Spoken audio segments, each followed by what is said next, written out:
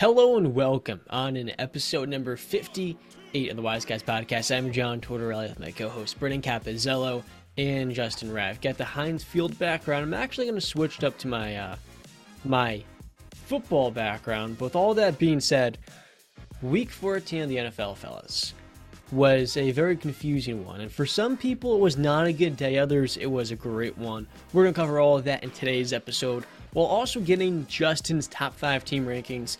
And if these Pelicans beat the Jazz, I think we're going to talk some NBA at the end as well. Cade Cunningham out for the season and much more. But with all that being said, how are you guys feeling?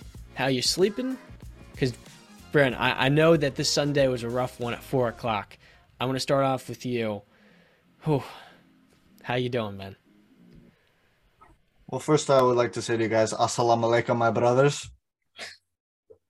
So like a salam, right? That's the response? I think it's Wamda alaikum. I butchered that, but that's okay. My Sunday, my week 14 was fine. I mean, had a bad game. Brady didn't play that well. The Bucks didn't play that well. It's fine. I'm not going to lose any sleep over it. Steelers, crap the bed again, but lost it. But whatever. I'm doing good. I'm having a good week. Started off nice on Thursday night. We'll talk about that later, though. That was a rough one. But I'm doing good. How about this? I know we're talking football, but my New York Knicks are hot, so I have a lot of reason to feel happy. Patriots won on Monday night. I'm continuing to be proven right by Kyle Shanahan and the 49ers. So I can't be any more happier than what I am right now. That's a moment of silence for Brennan's crappy Steelers take. Mac Jones gets hurt, and you say, you know what? Our playoff odds, they're done. Kenny Pickett gets his second concussion of the season, and you don't even mention that. The only reason we lost the game is because Mitch Trubisky had 3 interceptions, 2 of which in the red zone. False narrative. First off, your first statement was a false narrative. I didn't say because of Mac Jones. If you listen to anything that ever came out of my mouth, John, while we do this podcast, which time by time as we do this podcast more, I understand that you don't. But I said our hopes ended with the Chicago Bears game. Anything after what you said, that was the Mac Jones injury, I stopped listening, if I'm going to be honest. I do listen to you. And what I've learned from doing this podcast, Brandon, is that listening is a great skill. It is a great skill. You should try it out. You want to know what's also a great skill? Yeah. Beating Tom Brady in your first NFL start. Interesting. By 30 points. Mm-hmm. I told you guys, Brock Purdy, with what he showed in his time at Iowa State and what he showed in his first start, is a player that could come in for the 49ers offense and, much like Jimmy Garoppolo, manage the game. Justin said, isn't this offense all about Debo, who we'll talk about, Brandon Ayuk, George Kittle, and CMC doing the heavy lifting? We saw versus that Buccaneers defense, Brandon, a group that you thought with Todd Bowles would give Brock Purdy some trouble. Well, Brock Purdy had 3 TDs. He looked confident. He had a pretty good game. Relatively speaking, it was a pretty impressive one for a second straight week. Now the Niners are 9-4 in the season. So, Justin, Brandon's going to hit you with a rebuttal.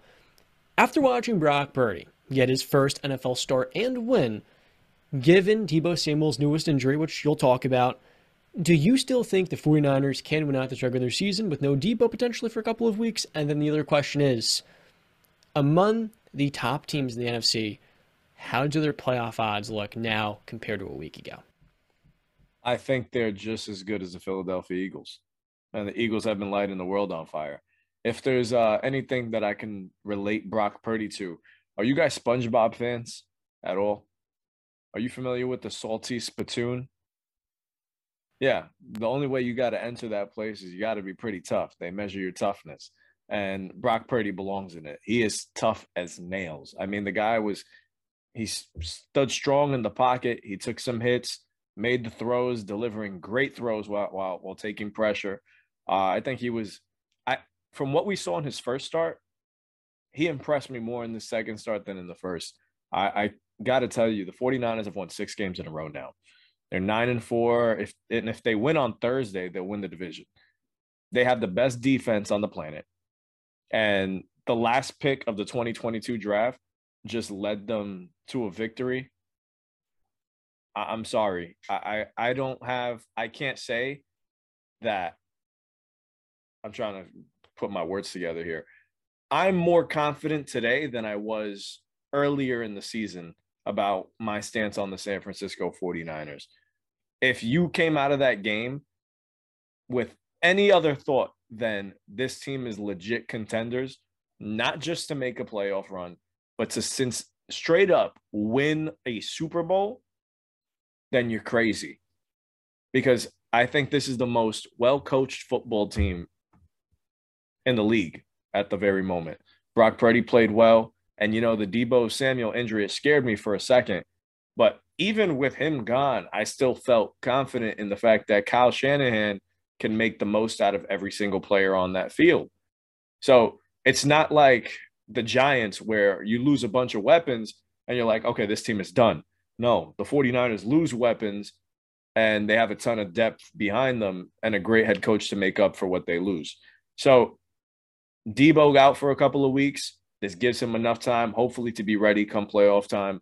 Hopefully the first game of the playoffs would be nice. But obviously that team is better with Deebo on the field. But I just got to tell you, man, I have the utmost confidence in Brock Purdy. And most of all, I got the utmost confidence in Kyle Shanahan to get the most out of the 49ers.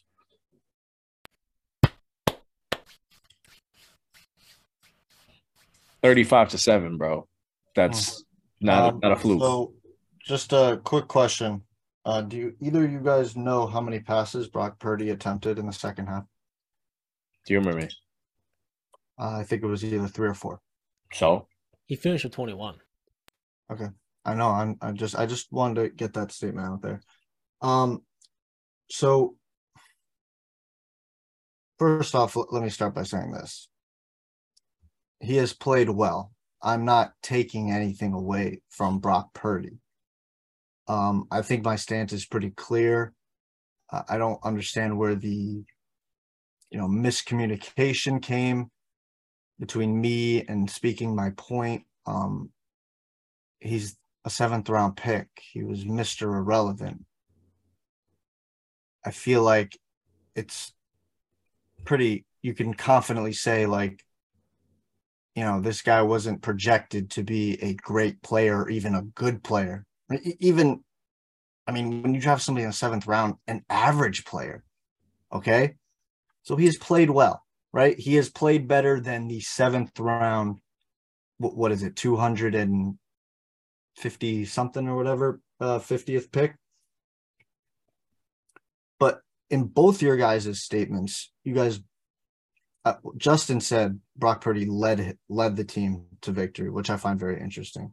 Andy also said he feels more confident now in the 49ers than he did earlier in the season, which I find very interesting as well, both for different reasons. One, the leading, and every time, Justin, after that, you gave credit where credit was actually due, and it's not to Brock Purdy. It's to everything literally around him. I don't think I can think of, and maybe you guys can, a late round quarterback, late round pick that has been put into a better situation than Brock Purdy. I haven't been able to think of it. The one that comes off the top of my head, and I don't think he was picked, I think he was actually undrafted, is Kurt Warner. But even Kurt Warner, the St. Louis Rams defense, St. Louis at the time, was not what the San Francisco 49ers defense was. And I know John might be smiling because he's like, well, Tom Brady, Brennan. Tom Brady's offense was complete garbage, if you really I don't want to disrespect. I'd say that's disrespectful. It wasn't good. It wasn't good, though. It really wasn't. The defense was elite. The defense was elite, but it wasn't good. And at the time when Brady took over, do you know what the Patriots' record was? I'm pretty sure it was like 1-3. Well, he came in the second game of the season. Okay. What I'm trying to get at is the Patriot at that point in time, there were rumors going around that Bill Belichick was going to get fired. This isn't about Bill Belichick. Okay, but no, but you're not. About Brock Purdy. Okay, but again, you don't listen to a word that comes out of my mouth. I'm making an analogy. I said which pick has had a better situation than Brock Purdy, and I'm making the point that Brady's situation at the time was not very highly looked at. They were coming off a losing record, if I'm not mistaken. Bill Belichick was possibly on his way out. There were rumors. People were talking to reporters in the Patriots coaching staff saying, we're looking to put our home on sale because we feel like we're out the door. Okay. So that's just all I'm saying. He's been put in a great situation. Like Justin said, number one defense, the best defense in the world. We're not arguing that. Playmakers literally everywhere you look, there are playmakers. George Kittle he hasn't played at that level, but I think we all still think he's a top 5 tight end in this league when fully healthy. Deebo Samuel is possibly the best. He's injured now, but is possibly the best catch and run guy or after the catch guy in the league right now. Brandon Ayuk is in a perfect role. Christian McCaffrey, the offensive line is phenomenal. He's got probably the best left tackle in the game in Trent Williams. And like you said, the coaching staff is undeniable. And to the other point Justin made about feeling more confident now, I mean, you were the one hyping up Jimmy Garoppolo so highly. And so are you now saying that Brock Purdy is better than Jimmy Garoppolo off of 2 games? Like, again, I feel like you guys overreact so much. And it's a lot of people. They just overreact to something. And it's like, okay, yes, he played a good game against the Bucs defense. I was completely wrong. I understand that. But also the context surrounding that defense was incredibly hampered going into that game and walking out of that game. They came into that game without Mike Edwards and Antoine Winfield, both their starting safeties. Sean Murphy-Bunty was injured, one of their top 3 corners. Jamel Dean got injured late in the game. That's one of their top 3 corners. Vita Vea got injured early in the game. That's their best nose tackle. Like, they had injuries, and I understand, and I get that, and I just said that if I was a gambling man, I would have bet that the Bucs defense would have caused them a little havoc. Now, I thought those 3 players coming in, Sean Murphy-Bunting, Antoine Winfield, and Mike Edwards were going to play. I did feel that because they sat out the last week or last 2 weeks, so I thought they were going to play. They didn't. Brock Purdy had a good game. I started off by saying he had a good game. Credit where credit is due. But I'm not going to come up here and blow smoke up his ass. It's a system. We've seen this. It's a system. Like, okay, is he better than CJ Beathard? Fine. Okay, he's had 2 games. That's not saying a lot. Like, Nick What do you Mullins. mean? How is that? It's not saying a What lot. has CJ Beathard done in his career, John? What That's has he the point, done? my man. Shanahan's 9-29. But he's not better than Jimmy Garoppolo. Is he better than Jimmy? Look, I don't really Nobody's care saying that. Purdy's Nobody's better than saying that. Jimmy because Okay, Jimmy. what are we saying? Like, let's be honest. What I'm saying is, I'm a little bit disappointed. So the only thing holding the Niners back is Deebo Samuel's health. He sprains his MCL and his ankle in this game. It's more important than anything else. It's more important than the Niners win. Brock Purdy only threw a handful of passes in the second half, Brandon, because it was a 28-point blowout. The Niners' offense, as you have said, is built upon the running game. I don't care if it's built around Purdy. It's not. That's not the point. Then stop hyping Purdy up like he's this dude that's like completely balling out. He's having good games, But Brandon, that's my brother. The thing is, you're saying stop hyping this guy up. I think one thing you're forgetting is when Jimmy G went down, you and a lot of other people said their season is over. But I'm directly talking to you. Straight up just said it is completely over. Yes, but I'm talking to you two, which said the opposite. What?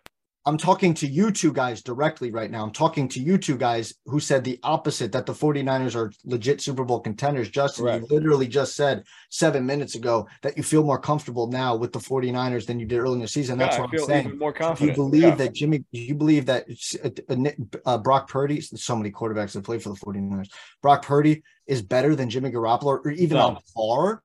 So what's the gap between Jimmy and Brock? My argument has nothing to do with the quarterbacks. My argument. You said he led him to victory. Yes, he was at the helm. When I said that about Baker, I was completely false and inaccurate. No. I'm going to cut you off. We're not shifting gears to Baker Mayfield. I'm not shifting. I'm just bringing up an analogy. I literally said I have more confidence in this team now than I did in the previous weeks. Why? Because I'm seeing them play rejuvenated with a 3rd-string quarterback, and they haven't lost a step. It has nothing to do with, oh, he's better than Jimmy. Jimmy's better than him. Nothing to do with that. It's the team as a whole that is playing even better with this third string quarterback here. This guy was at the helm. Let me be very, very specific. At the helm of probably the 49ers' best offensive game of the season against your Bucks. They look great, man. You Okay, can't, there's no way you left that game saying, nah, they're not on par with the Eagles. They're not, honestly, and after the Cowboys game, I would probably say the 49ers are number 2 in the NFC. Okay. I mean, you could say that, but again, my whole point is I'm not diminishing the 49ers as a team. I've literally gone over it and said I give the credit to everybody around Brock Purdy. And I said Brock's doing his job, which is not much. It's a system quarterback. Like literally you could probably plug in all 32 starters in the league and they would have more success than Brock Purdy is right now. He has success. He's 2-0 as a quarterback. I'm talking individual success. How about this, Brent? I don't really care who's getting the credit. You said their season's over, BCAP. Is the Niners season over? In terms of are they going to win a Super Bowl? Yes, it's over. They're not winning a Super Bowl. Can they get to the Super Bowl? I don't believe that. Did your opinion slightly change after watching Brock Purdy dominate Tom Brady in a defense that you said would dominate him? I didn't say that. You said they would cause some trouble for a young Brock Purdy. Yes, I did. And then I said I believed that Antoine Winfield, Mike Edwards, and Sean Murphy-Bunting would be playing. They did not. And I went over. Vita Vea went out. Jamel Dean went out. Those are all these players. Shaq Barrett didn't come into the game, wasn't playing in that game. He's been out for how long? That defense is significantly hampered. John, you literally said to me when I made that point that they could cause a little havoc, that the Bucs defense has been had. And I admitted they had been had. I just said, if I was a gambling man, let me reiterate again. If I was a gambling man, I would have bet on the Bucs defense to cause a little havoc. I lost that bet. That's fine. Again, I really want to see them against the elite competition of the NFC in the playoffs against on the biggest stages. You have been the lowest on the Buccaneers. From the start of the season, you didn't think the Buccaneers were winning this division. You picked the Saints, then you picked the Falcons. Coming to the season, I said the Buccaneers are my number 1 ranked team. No, but you still picked the Saints to win the division. I'm not looking for you to defend yourself. I'm trying to figure out, and somewhere deep into the brand's mind, did your opinion slightly change after seeing the way the offense ran? No, I said that. No. If you think Jimmy Garoppolo is replaceable and most quarterbacks in the league could win at a similar rate as to the way they usually do with Jimmy at the helm, and Purdy's played really good for a young backup with next to no NFL experience before this last week, don't you now think a little bit more this offense can continue to flow? And like you have said, if they can win games with their defense, and that's going to lead them to the playoffs, that can get them to a Super Bowl. If Brock Purdy's throwing the ball 15 or 20 times a game, it doesn't matter if they're winning. If their offense is flowing the way it did this last 2 weeks, you would have to think that they can run the entire course in the postseason. You look at all the teams in the playoffs. The Eagles, they've had some, inconsistent weeks. You still want to see them prove it, and you don't trust Jalen Hurts for whatever reason because of his arm.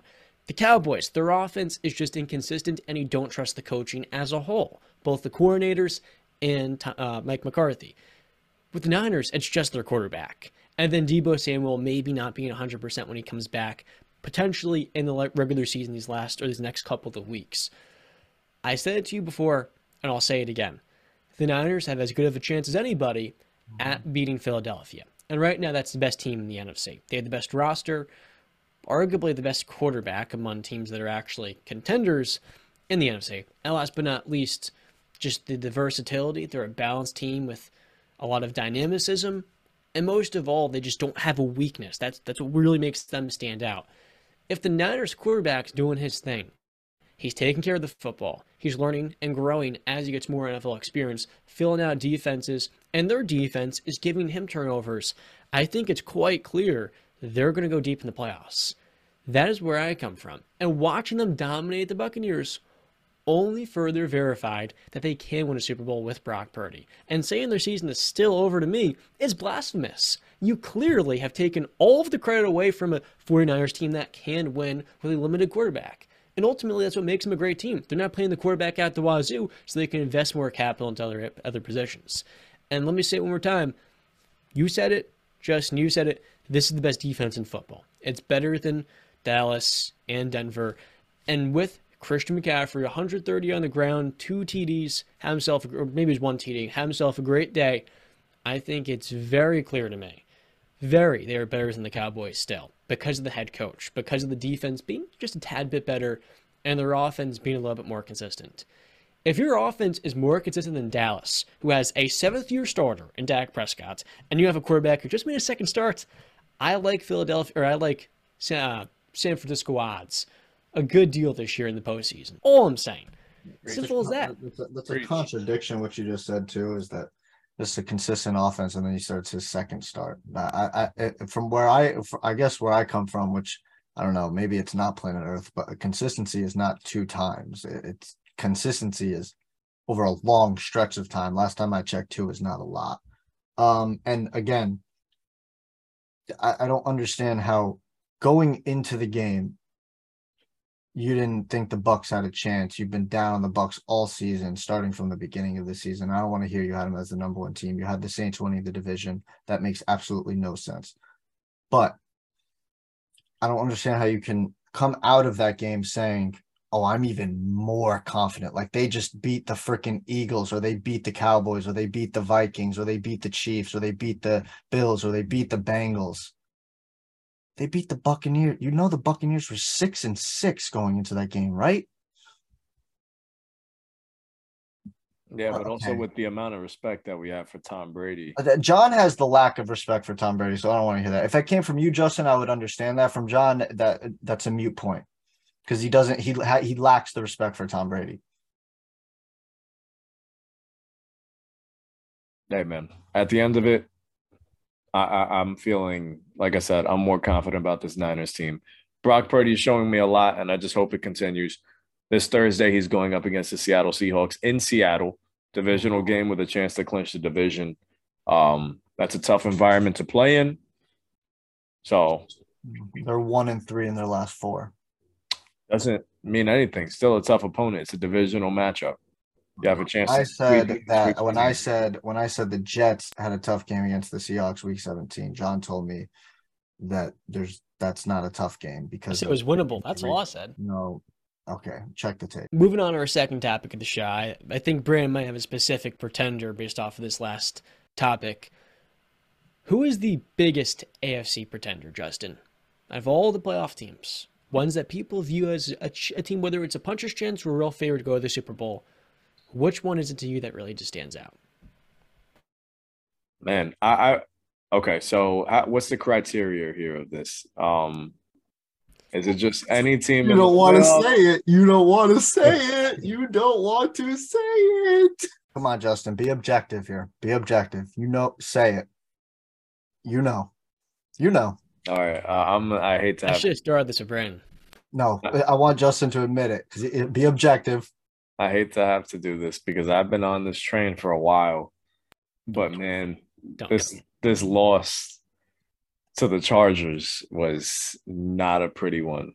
Oh no, I was talking about another team. Oh, that's a scapegoat. Really? Okay. Yeah, I thought we were talking about the big 3 dogs in the AFC. Oh no, I'm not going Buffalo. It doesn't have to be top 3. It should be Buffalo. Okay, but yeah, I guess I'm gonna have to say Miami. Okay. I think that game against the Chargers, I think the Chargers exposed every bit of Tua's weaknesses right there.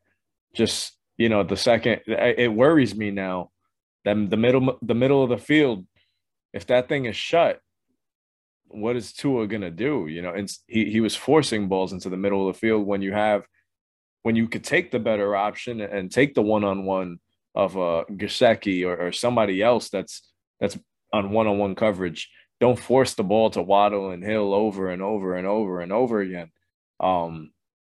It was an ugly game for Tua. I made excuses for him in the 49ers one, saying if that's his bad game, then you're in good shape. Well, I just saw worse. And while, yeah, they were still in the game, still a one-possession game, they could have still won that game from on the back of Tyreek Hill. I think now I can see the legitimate concern that I have for Tua. I'm high on him. I still believe he's capable of great things. But that I don't know who got exposed more. Was it Tua or Mike McDaniel? I'll Let's take talk about it. I'll take it. So I'll take it from here, John, because this is kind of my topic I alone. want to talk about the Chargers game too, if you may. Well, that's what I'm saying. This is kind of my topic too. And I'll get to the pretenders after we talk about this game. So basically, Justin, what you're saying is, Brandon, you were right. I hate when people do the "I told you so"'s thing. I didn't say that. Those words never came out of my mouth. I just said I was right, but I was right.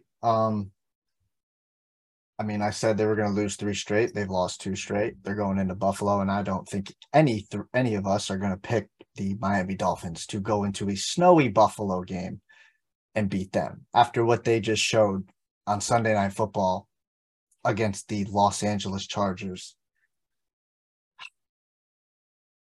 So at half, he had 25 yards, 3 completions, 3 out of 15, sorry, and a 39.6 passer rating.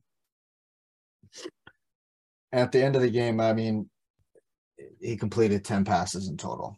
And he did this against a defense, not the number 1 defense, like you guys were trying to, like Justin said, make excuses for last week. No, this is against one of the bottom 10 defenses in the league, maybe worse. And not only that, they were without Joey Bosa, ever heard of him? And also a late scratch, Derwin James, ever heard of him? They rank 28th, Brandon, the Chargers, in points allowed this season. Allowed, they're fucking bottom 5 right there. Yeah, so that defense was completely injury ravaged, and even with the players playing earlier in the season, they weren't anything good. It wasn't what we all expected. So yes, Tua has, and I saw a thing that apparently they had heaters on the sideline because it was 55 degrees. Are you freaking kidding me right now? I live in Connecticut. I think it's 30 degrees outside right now. Are you kidding me? 55? Yeah, good luck in Buffalo this upcoming week. So yeah, like Justin said, if that middle of the field is taken away, the blueprint is starting to be written on Tua. Like I said it would earlier in the season. I said, give it some time. Now, I didn't think it was going to happen this quickly this season. It usually takes until the next year for defenses and coaches to figure out a new scheme, I should say. But the 49ers figured it out, and then the Chargers follow suit, and I would imagine the Buffalo Bills are going to follow suit. It's take away the middle of the field, try to negate the intermediate areas, make him throw outside the numbers. He's not really throwing outside the numbers, and I think we can all understand why. It's probably because he can't get the ball out there that accurately.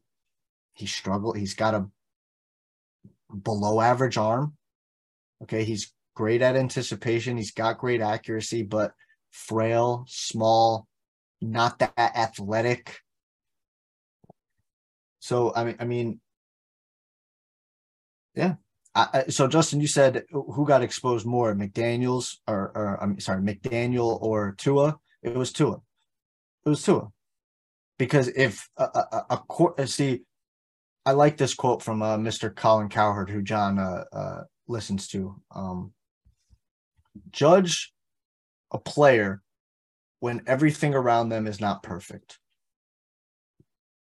Because as I've always said, because that stays in line with what I've said, great players can overcome things. Okay? Tua might be good. He ain't great. So I'm judging him when things aren't going well.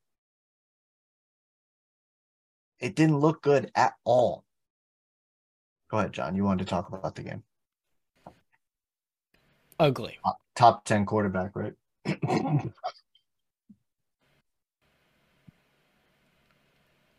I jumped on too soon. I watched Tua on primetime football. And by the way, I had the Chargers winning this game because Justin Herbert is a top 5 quarterback in the league who had himself 39 completions in this game. Looks phenomenal, as he has all year almost, with no tackles. His receivers far from the pedigree, or at least the resume that they have in Mike Williams and Keenan Allen. The audacity some fans, particularly Tua Tagovailoa ones, to dare to mention Tua in the same name as Justin Herbert, is ludicrous. We can all understand that. This game showed very clearly, much like you just alluded to, Brandon, Tua's a good quarterback. When you put him in a position, an environment where you have dynamic play calling and receivers that are going to get open, he's going to maximize that, and he's going to make the simple play. He's great in the red zone. He has some good qualities, but man, when he's under pressure, he's got to, maybe take the hit, deliver a ball up the field, and play within the pocket. His pocket presence, the ability to stick in there, the athleticism, being able to maneuver around defenders and edge rushers that are free. He doesn't have those physical traits that a Josh Allen or Justin Herbert has. So his margin for error is much more slim, much more. He has to be perfect, maximizing all those other qualities that you looked for maybe a Drew Brees or a Tom Brady. The reality is, a lot of people like me thought, from Tua's highs, against teams like the Browns, the Lions, the Bears, was a new quarterback. Now we're looking at these next 3 games, guys. He's got to go to Buffalo, then has the Packers, and they've started to figure things out at home, and then New England. And the season against the Jets, which is no walk in the park either with that defense. That's their Week 18 game? Yeah. Is that at home or is that at home? That's in Miami. Yeah. There's a real case. The Dolphins finished this year 1-3, going 9-8. The same record as last year, missed the playoffs. Oh. And yet the narrative was Tua just wins, and wins, which all he does is win. Before these last 2 weeks, hadn't lost a game which he finished. I feel like the pendulum with Tua swings too much in one side or the other. He's a good starting quarterback. Is he a franchise material guy? We don't know yet, because it's just his second season as a starter. You can admit, after last year, where he was a backup, he was not good. The turnover-worthy plays were abysmal. The accuracy, the inconsistency, the just general lack of physical tools. This season, he's been one of the best quarterbacks in the league. That, to me, is incredible. The fact that Tyreek Hill comes in, Mike McDaniel does, and his first year in the new offense, he maximizes everything. He has great highs against the Ravens. He leads comeback drives. He's winning games at a high level. And the Dolphins' offense, as it's the best it's been in over 2 decades. Tua deserves credit in all of that. And I feel like when we look at his entire season, for any player, in any sport, you should look at the last 2 years. What is the medium of those two? 32 games, the sample size is larger. In the middle of that is just a quality starter. He's a guy that is not top 10. I didn't say he was top 10. I said he was entering the mix of top 12, top 15. If you can put in a room Kyler Murray, players up to Kyler had a terrible injury on Monday Night Football. I feel like we're a little bit too hard on him at times. Deshaun Watson, he's been just as bad as Tua, and he's had 12, 13 weeks to sit behind Jacoby Brissett. And let's say Derek Carr.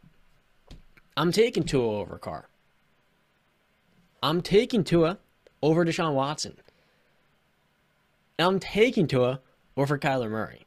Because we're finally seeing now with a head coach that believes in him, has fully invested in him. He's had himself one hell of a season. Now, like I said before, with Tua, we know there's these limitations to his game. He's not going to carry you. He's not going to lead you. He can't be the one-man heliocentric offense. But if I'm looking for a franchise quarterback, I feel like I would rather have Tua than some of those other guys who have their own baggage. Tua's limited. It reminds me a lot of Jimmy Garoppolo. The reality is, people are either way too high on Tua or way too low. I'm somewhere in the middle. He's a average to above average starting quarterback, having himself a phenomenal season. And given he's not a top 10 quarterback, he usually won't be being paid like a top 5 one. You can build a better team around him. I feel like we've learned nothing new about Tua. This is who he's always been. But 6 completions before a garbage time versus the Chargers, that was a new all-time low, I feel like. But he also had 469, if memory serves, against the Ravens. In the middle of that is a good quarterback. I think it's really pretty simple. In order for the Dolphins to go on a playoff run, they need everything to go right. If Teron Armstead's banged up, Jalen Waddle's not getting open because he's also not 100%, we're going to see Tua can't lead you to the highest levels. But if those two guys get healthy, and Mike McDaniel adds a little bit more juice, dials up a couple more different calls, they're able to respond to these last 2 weeks, which for them have been abysmal, I think the Dolphins this year very easily can win a road playoff game. They can. It's just a matter of all the things around Tua being maximized. He still has more to prove. Coming to the NFL, a top 5 pick, goes to a Dolphin team that hasn't had a high-level quarterback in a long time since Dan Marino. The expectations on Tua coming off of a potentially career-ending hip injury was drastic. In year 1, he's being benched, taken out the lineup. In year 2, one of the worst offensive lines. No receiving threats outside Jalen Waddle and Mike Gesicki, really. And most of all, just poor play calling. The offense, very clearly, was not going to maximize this young quarterback. Because they didn't want him. You know that, right? Mike McDaniel has showed, hey, look, I believe in you. You can be a high-level quarterback. We've seen him have a great season. As an NFL fan, I love Tua. I love him. Great story. And much like a Baker Mayfield, Brandon, he's really hard to root against. It's almost weird if you root against the guy. You're all over the freaking place, John. Jesus Christ. One breath, you say he's a good quarterback. Next breath, you're saying he can play at a high level and bring you. Stop it, man. Okay, stop. Like, dude, this guy, all right, if you want to bring in off the field baggage stuff and you think that Deshaun Watson is going to get in trouble again, I give you that. I cannot argue that. But if we say he stays clean and he doesn't get in trouble again, there is no way in your right mind that you're taking Tua Tagovailoa over Deshaun freaking Watson. Have you watched the Browns last 2 weeks? Deshaun Watson. So stop talking. Stop talking. Yeah, but how long has it been? Exactly. That's not my problem. No. Stop. Off the field with all these accusations. I don't care. John. That's on you, my friends. But I don't want you as my stop. Okay. John, Justin, I got him. Okay, I'm good. Stop. John, answer me this question. If a doctor takes 2 years off of his profession, do you think he'd be rusty coming back, or do you think he's going to pick up right where he left off? If you stop riding a bike for 2 years, you think you can just pick back up where you left off, or it's going to be a little rusty where it goes? Did we not, coming into that first game against the Houston Texans, say it would be I said this, it would be foolish, idiotic for anybody to say and blame Deshaun for playing bad? You should expect it. He's been off for 2 years. He hasn't played real life, real game football in 2 years. You should bring up off season and practice and OTAs. What the hell is that going to do when you're playing real life football? Nobody's trying to knock your head off. He's wearing a red jersey. Nobody's trying to touch him. Like, please stop it. Okay, I understand your hatred towards him. I get it. I don't hate Deshaun. Yes, you do. And I get a lot of people do not like my boy one time, so I want to make it very clear he's not my boy. But I don't have any. If I did, I don't know. Maybe that was a joke. Maybe that was a joke. But I understand the hatred towards Deshaun. Trust me, I get it. But if we are strictly talking football, that's an idiotic statement, John. Come on, man. He was a top 5 quarterback in the league last season. Yeah, how many games did he win? And then you talk about it, and you were the one that said to me, "Look at the talent around him, Brandon." And you said winning isn't a quarterback stat, but continuously you decide to flip that narrative every time we talk about a different quarterback. Because he was putting up empty calories in that Houston offense. They're down from behind, slamming that rock around like your boy Dak Prescott. Those numbers. Do we really I'm looking at him right now in Cleveland. He had 13 weeks to watch Jacoby Brissett run that offense. In the last 2 games for the Browns, get to watch somebody else do it. Hasn't played football Are you not going to acknowledge that statement? Yeah, I think we need to reserve judgment on Deshaun Watson. I think he needs to shake off a little bit of rust. It's like a car, bro. You're not doing. And that's the exact. You listen to the words that come out of your mouth. Teammate, just as a human being, if my teammate had the crippling accusations that Deshaun Watson had, and now I'm protecting him. I'm his offensive lineman. He's getting paid $250 million, and he can't even play at a high level. The backup has outperformed him. And I'm saying to myself, maybe I got a daughter at home. I would not want to be this guy's teammate. Yeah, but you don't think his teammates understand the same thing that Brandon and I are saying? You don't think they know that this guy's going to be a little rusty? No, you don't. No, Justin, he doesn't. I'm sorry to cut you off. No, he doesn't understand that, because every sentence he flip-flops his statements. I cannot be the only one realizing this. I really cannot. I feel like I'm going crazy right now. He changes his statement. In one breath, he says, "No doubt you got to take that into consideration." The next one is, if I'm an offensive lineman, this guy's been playing like crap the last 2 weeks. The backup's been playing better. No shit, the backup's been playing better than him. He's been playing football the last 2 years. Where the hell have you been? I understand your hate towards Deshaun. I get it. I But don't respect him. I don't please, hate That's if fine. we're We knew talking that. about on the field, please stop bringing up off the field stuff. You want to talk off the field? We can talk off the field. We can talk about all day, and you'd be in right to say what you need to say, John. I would not disagree with you. But when we're talking about on the field, talk about on the field. This is one of the main issue people had with Terrell Owens not getting into the Hall of Fame. People like you kept bringing up off the field shit because he didn't get in the Hall of Fame. That's not the point. We're talking on the field football. Okay. There's no, and then let's move on from Deshaun. There's no way Kyler Murray and Derek Carr, both of those guys are better than Tua Tagovailoa. Like, come on, man. Really? Kyler is a little bit different. I don't want to be too judgmental because he may have just had not only a season-ending knee injury, but something maybe to miss some time next year for him. But Derek Carr versus Tua, I'm taking Tua over him. ACL. Is Listen, that yeah, for sure? I know we're being very critical on Tua right now, and as we should. The last two games haven't been pretty. The slate ahead of him is pretty difficult. But all in all, if he goes into Buffalo and gets a W, does that change anything? 2 W's and Josh Allen. He's not going to light the world on fire in Buffalo. But Well, if he I gets wouldn't that think so, W, not it in builds that way. momentum going against Green Bay at home. And I think for the Dolphins, you just got to get in the playoffs. If Tua wins a playoff game with the production that he's had this year, I think we start to fully just appreciate who he is. It kind of reminds me a lot of a Ryan Tannehill or a Baker Mayfield. I would want this guy as my franchise quarterback. I don't have to pay him as much as Deshaun Watson. I don't have to deal with him having 27 allegations of things that are just unacceptable. And so when you take all of that nonsense off to the side, that's not desirable qualities in a franchise quarterback. I get a guy that's going to produce. He's going to lead. He's like, if you put all these weapons around Tua, yeah, he's had a couple of bad weeks because they've had injuries. He's going up against quarterback. So if you put System around quarterback, sure. elite weapons and an elite head coach, of course he's going to have success, John. Of course he's going to have success. Nobody is disagreeing. He's not with having that. success. He's Nobody- maximizing all those parts. Congratulations. And when push came to shove and he played a crap defense, what happened? 6 Can we completions. move on, please? Can we please move on? Because the people that you were hating on early, saying the Tua fans, man, they got to stop. I feel like you're one of them. I'm going to be honest. I feel No. like you're one of them. Just a I heads was up. saying the moment you take Tua Tagovailoa out of the Joe Burrow and Justin Herbert discussions, Nobody was and you putting him in that compare him discussion. relative to some of the middle of the pack quarterbacks, I say he's cheap. I like him as a leader, and I love his story as well. But with the season he's had, this is his first year actually being supported.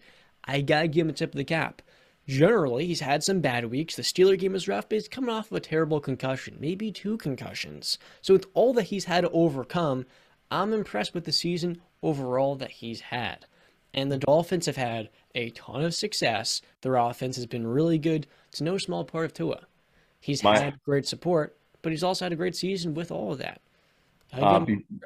Before we move on, Miami is 7.5-point underdogs going into Buffalo.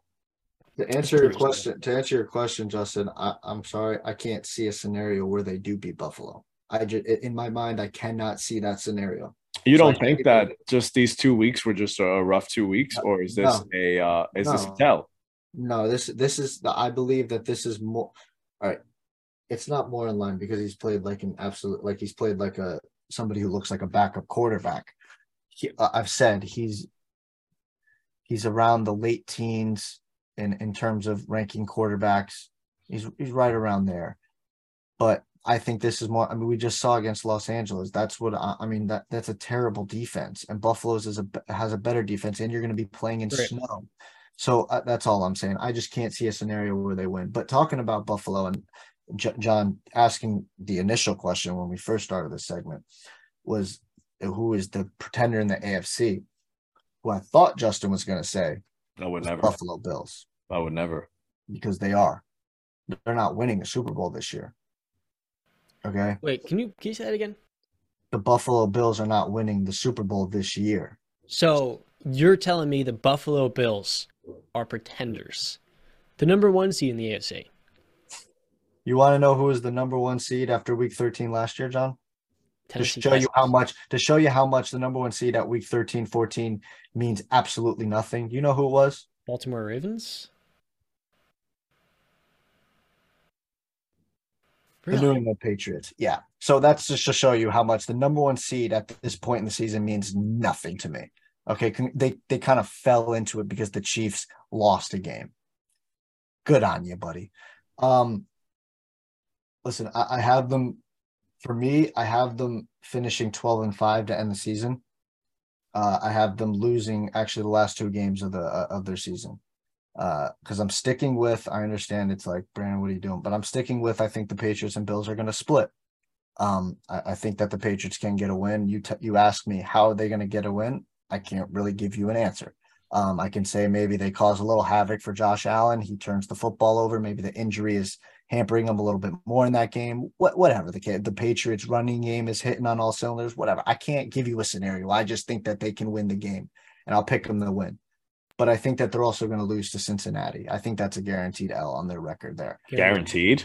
Yeah, I do think it's a guarantee. I think the Cincinnati Bengals are playing on the road. Okay. Yeah, I do. I think Cincinnati's. I mean, I trust Joe Burrow over Josh Allen. I agree with you. Healthy right now too. I mean, he's healthy. Josh Allen's not. The Von Miller, is he coming back anytime soon? Nope. Micah Hyde, nope.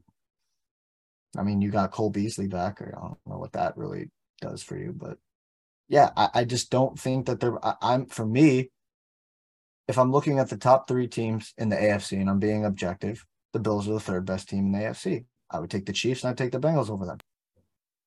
That's completely fine. Yeah. And you said it, Cole Beasley coming out of retirement to sign with the Buffalo Bills. That's pretty interesting, pretty fun story.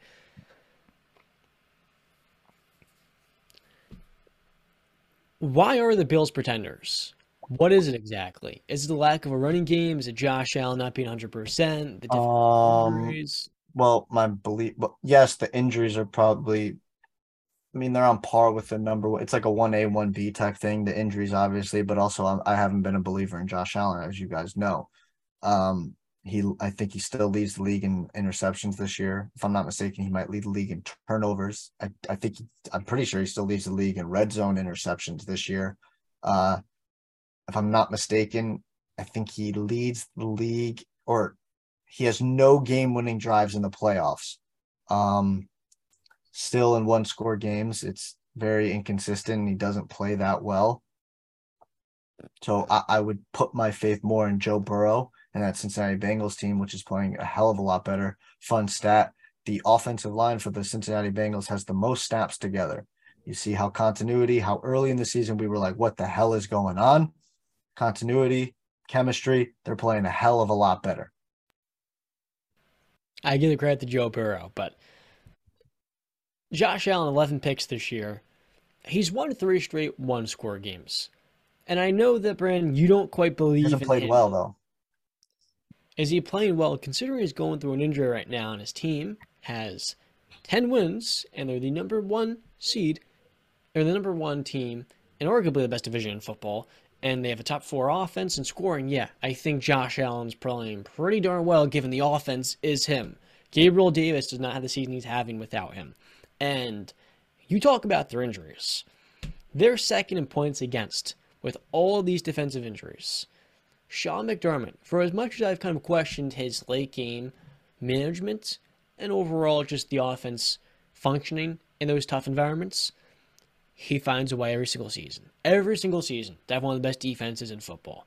So if you're going to bet against Josh Allen and Sean McDermott this year, given the last 2 postseasons for you, or for them, I think it's kind of just, in my opinion, it's overstating the fact that you don't believe in Allen. When the reality is, this Buffalo team, if Allen gets healthy, is the biggest sleeping giant in the entire NFL.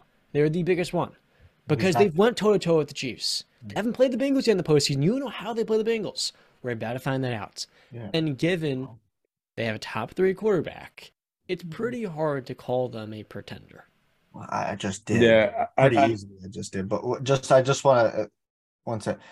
Josh Allen's not going to get healthy this season. He has a UCL injury, so that's not going to heal up anytime soon. It might actually get worse. With the as number one seed with a bye week. It's not going. Brandon's right. I mean, Justin, speak to it. You're the baseball player. Brandon's right. That takes a ton of of rest and therapy and all that stuff. That takes time. So him playing through that doesn't make him any better. But I mean, since the injury, has he lost a game? I don't think so. Minnesota was the last loss he had. And I think the injury sustained during that game, if I'm not mistaken, or it came out after that game. Might have been the game before against the Jets when they lost to the Jets. Okay, so is it? I don't know. I thought it was around that Minnesota week or going into the Thanksgiving game. But nonetheless, it's hard for me to look at this team. I remember Brandon pointing out a stat saying all this about the one-score games, and I'm happy, John, you mentioned it. They've been doing so. They've been winning those one-score games, like you said they couldn't do. This team has been battle-tested. This team has played on some of the biggest stages, obviously not the Super Bowl, but has gone toe-to-toe with Patrick Mahomes, has had big playoff games, goes up against Bill Belichick twice a year. This team has to deal with it. They got a tough road ahead of them. Miami, Justin Fields isn't going to be a walk in the park if he's healthy. And then you end the season with Cincinnati and New England. Josh Allen, while he's not playing his best football at the moment, it doesn't make me call for any reservation for the simple fact that I'd rather have my quarterback struggle now and catch his stride in week 17 and week 18, and then he's on fire going into the postseason. Everybody's going to hit a bump in the road. Every single one. There's no perfect season. It's not going to happen. So if Josh Allen is going to struggle, I'd rather have him struggle now in the midst of winning games because he's going to get hot. This Bills offense is going to catch his stride. Devin Singletary is more active in the offense. So is James Cook. Stephon Diggs needs to get some more, get in there more. He was locked up when Sauce Gardner was on him on Sunday. But all in all, this Bills team can beat anybody, even in the state that they are right now. I understand the injuries are a call for concern, but they didn't just beat the Kansas City Chiefs. They convincingly, to me, beat the Kansas City Chiefs. And going up against Cincinnati, you can't tell me that there are two quarterbacks in the AFC that you believe that could go toe-to-toe with Joe Burrow. It's Pat Mahomes and Josh Allen. And then I guess 3, Justin Herbert. I wouldn't add any more to that list. So straight up, I'm going to tell you right now, the Bills are not pretenders. The Bills are still Super Bowl contenders, and they can go into Cincinnati and they can go into Arrowhead and beat just about anybody. Especially, I don't think outside of Patty Mahomes and maybe Tom Brady, with the game on the line, under a minute left, no timeouts, He's got no I want Josh Allen. drives in the playoffs, Justin. I'd take Joe Burrow over him I'm saying outside of those quarterbacks of Tom Brady and Pat Mahomes, only Josh Allen is the one that can do that to me. I'd take Joe Burrow over him in those situations. But when he beats Joe Burrow, we'll have that conversation again. Okay, but I just want to get you guys on record here, right? Because you just said that they're still Super Bowl contenders and you believe in them to win in the playoffs. John, I just want a yes or no. Do you agree with that sentiment as well? Yeah. Okay. Yes. Yeah.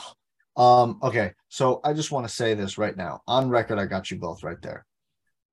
When we get to the playoffs, and I'll go into your guys' head, if they do lose, I want no excuses of the Josh Allen injury. I want no excuses of the Micah Hyde injury. I want no excuse of the Von Miller injury. Because considering all those things, you guys just said, yes, you would still favor them in those games and believe them to win. So with that being said, we never said they're going to the Super Bowl. We said they are still Super Bowl contenders. But you still said you would believe in them to win, though.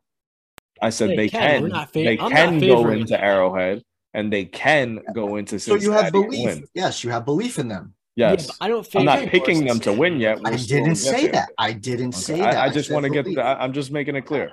That's okay, and I want to be very clear. But you saying you believe in them, you're taking into consideration all those things I just said.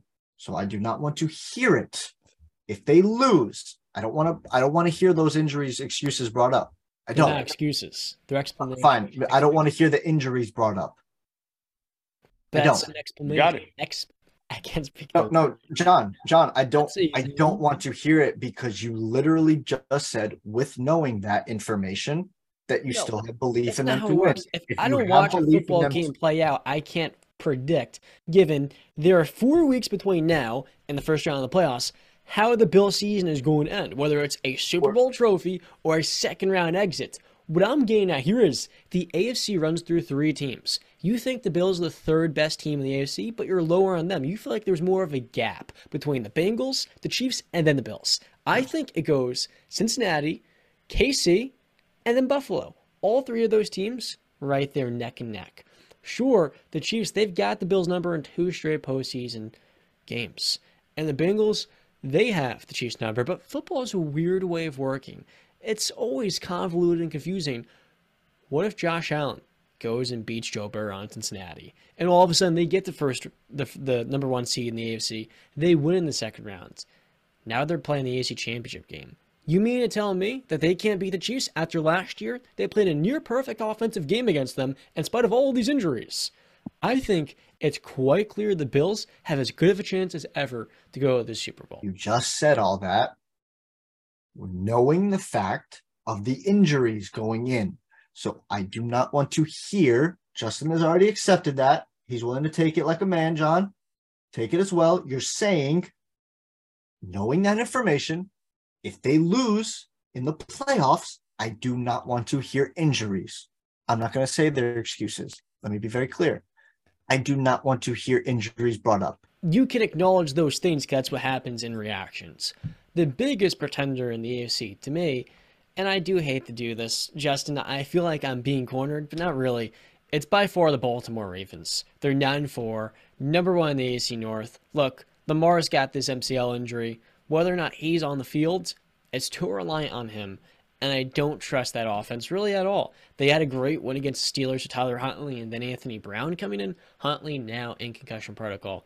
The Steelers had an abysmal game. I mean, they literally handed the Ravens that W, and they smacked them in the mouth. J.K. Dobbins had 120 yards. He didn't even look right when he was going down the field. He had one 45-yard run. You can tell he was still coming off of that PCL and ACL injury. That, to me, is quite clear. The Ravens are a first-round exit again in the playoffs. They've won 6 of their last 7. Why do they continue to win and people still continue to doubt? Because you've seen them in the postseason. Listen, nothing has changed. Maybe nothing has changed, but at the same time, I don't think there's as big of an X factor in the NFL as there is one with Lamar Jackson. I really think I'm telling you, if they've won 6 of their last 7, and it hasn't been by an accident, and they really should have won 7 straight because they should have beaten the Jaguars. Obviously, they've had some ugly wins on their schedule. They've had some ugly losses on their schedule as well. This is a team that I picked to win the division, and I'm going to actually stand by that. I do think they'll beat Cincinnati in Week 18 to seal the deal. With Lamar on the field, I remember, and also amongst the 3 of us, I was the only one that picked the Ravens to go and beat the Steelers in Acrisure Stadium. I was the only one. Why? Because I do think the Ravens are ultimately a very well-coached team, and I still believe in John Harbaugh. And then when Lamar is on the field, like I said, the biggest X factor, there's no telling what this offense is still capable of. While, yeah, they're not going to blow your socks off because they don't have that air raid passing attack, but that doesn't mean that they can't just get enough points to beat you. Their defense is still solid. Yeah, unless they're giving up insanely big leads in the fourth quarter, which they've done on multiple occasions this year. But that's the biggest question, though, too, Justin. This isn't 5 weeks ago. This is right now, current day. Lamar Jackson is dealing with a PCL injury. Is he even going to be playing in that Week 18 game? So now it's not Lamar Jackson. It's his first name is escaping me. Huntley. What's his first name, Justin? Tyler. Okay. So now you're believing in Tyler Huntley, and I'm with you on the John Harbaugh. I believe in him as well. But Tyler Huntley, man. I mean, dude, Mark Schlereth, and I respect Mark Schlereth a lot. I mean, how can you not? I'm pretty sure he's a Hall of Famer. He was a great player in his time. Very locked in with the Denver Broncos. He was actually called that the Denver Broncos were not going to be better with Russell Wilson because of the talent around Russell Wilson before a game was even played. But he said something that was just, it's a little blasphemous. He said Tyler Huntley is a better pure passer than Lamar Jackson. Now, I have never played professional football. I've never played collegiate football. I can watch quarterbacks throw a football and I can see comfortability. I've thrown a football myself. Tyler Huntley does not look comfortable throwing the football at all. It is a terrible arm angle. Like, it's just wide. It's not fun to, it's just not good. I don't believe in Tyler Huntley, Justin, is what I'm getting at. So for me, I don't know what their schedule is going down the stretch right now. I got you right now. At Cleveland, then against the Falcons, again against the Steelers, wraps up the season against the Bengals. Lamar's injury is week to week, where he could return week 16. I made a mistake before calling an MCL as a PCL. The good news for the Ravens is that you get Lamar back. The bad news is we've seen in past years they've always been a pretender in the postseason.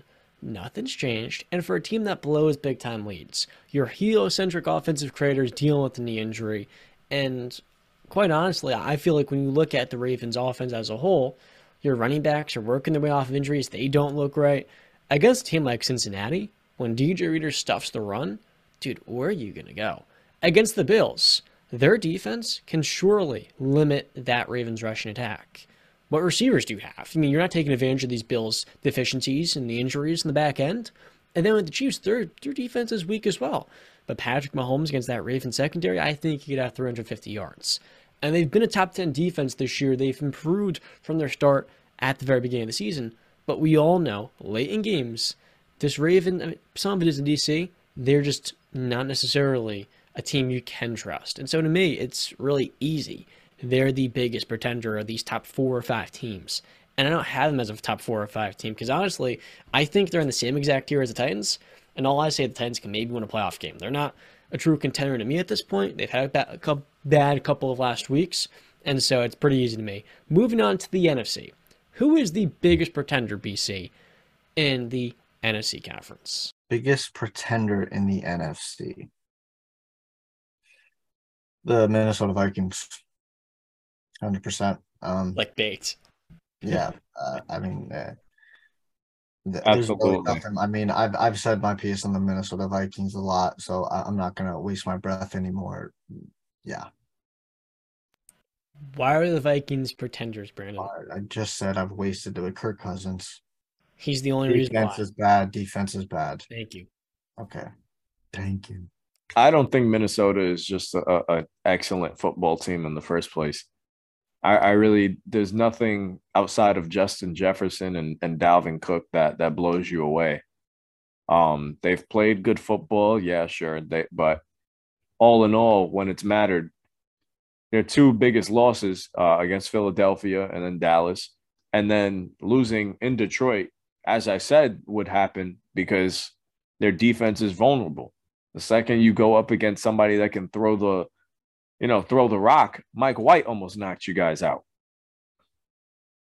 I don't believe in Minnesota at all. A couple of weeks ago, we asked who needs the number 1 seed more, and I said it's Minnesota. They need that home field advantage. They need those skull chants. Well, guess what? I don't think Philadelphia plans on losing 2 games the rest of the way. So you're not going to get that. If you're not in the upper echelon of the Philadelphia or the San Franciscos of the world, and after this week, I have my doubts on Dallas almost losing a game now to Houston. Where does Minnesota slide in? I think they can lose to just about anybody. I think Seattle can beat Minnesota. I think Detroit, if Detroit were to squeeze into the playoffs, can beat Minnesota. I think the Giants have them in a couple weeks. I wouldn't be surprised if the Giants take them to the brink. Easily. Minnesota is a very beatable team. I have to sing the same tune as Brandon there. I'm going to go with Minnesota as being the biggest pretender in the NFC, and probably the closest second would be the Giants or Seattle. But I don't even think any of you guys at the moment look at them as serious contenders. So, you can take them off that list too.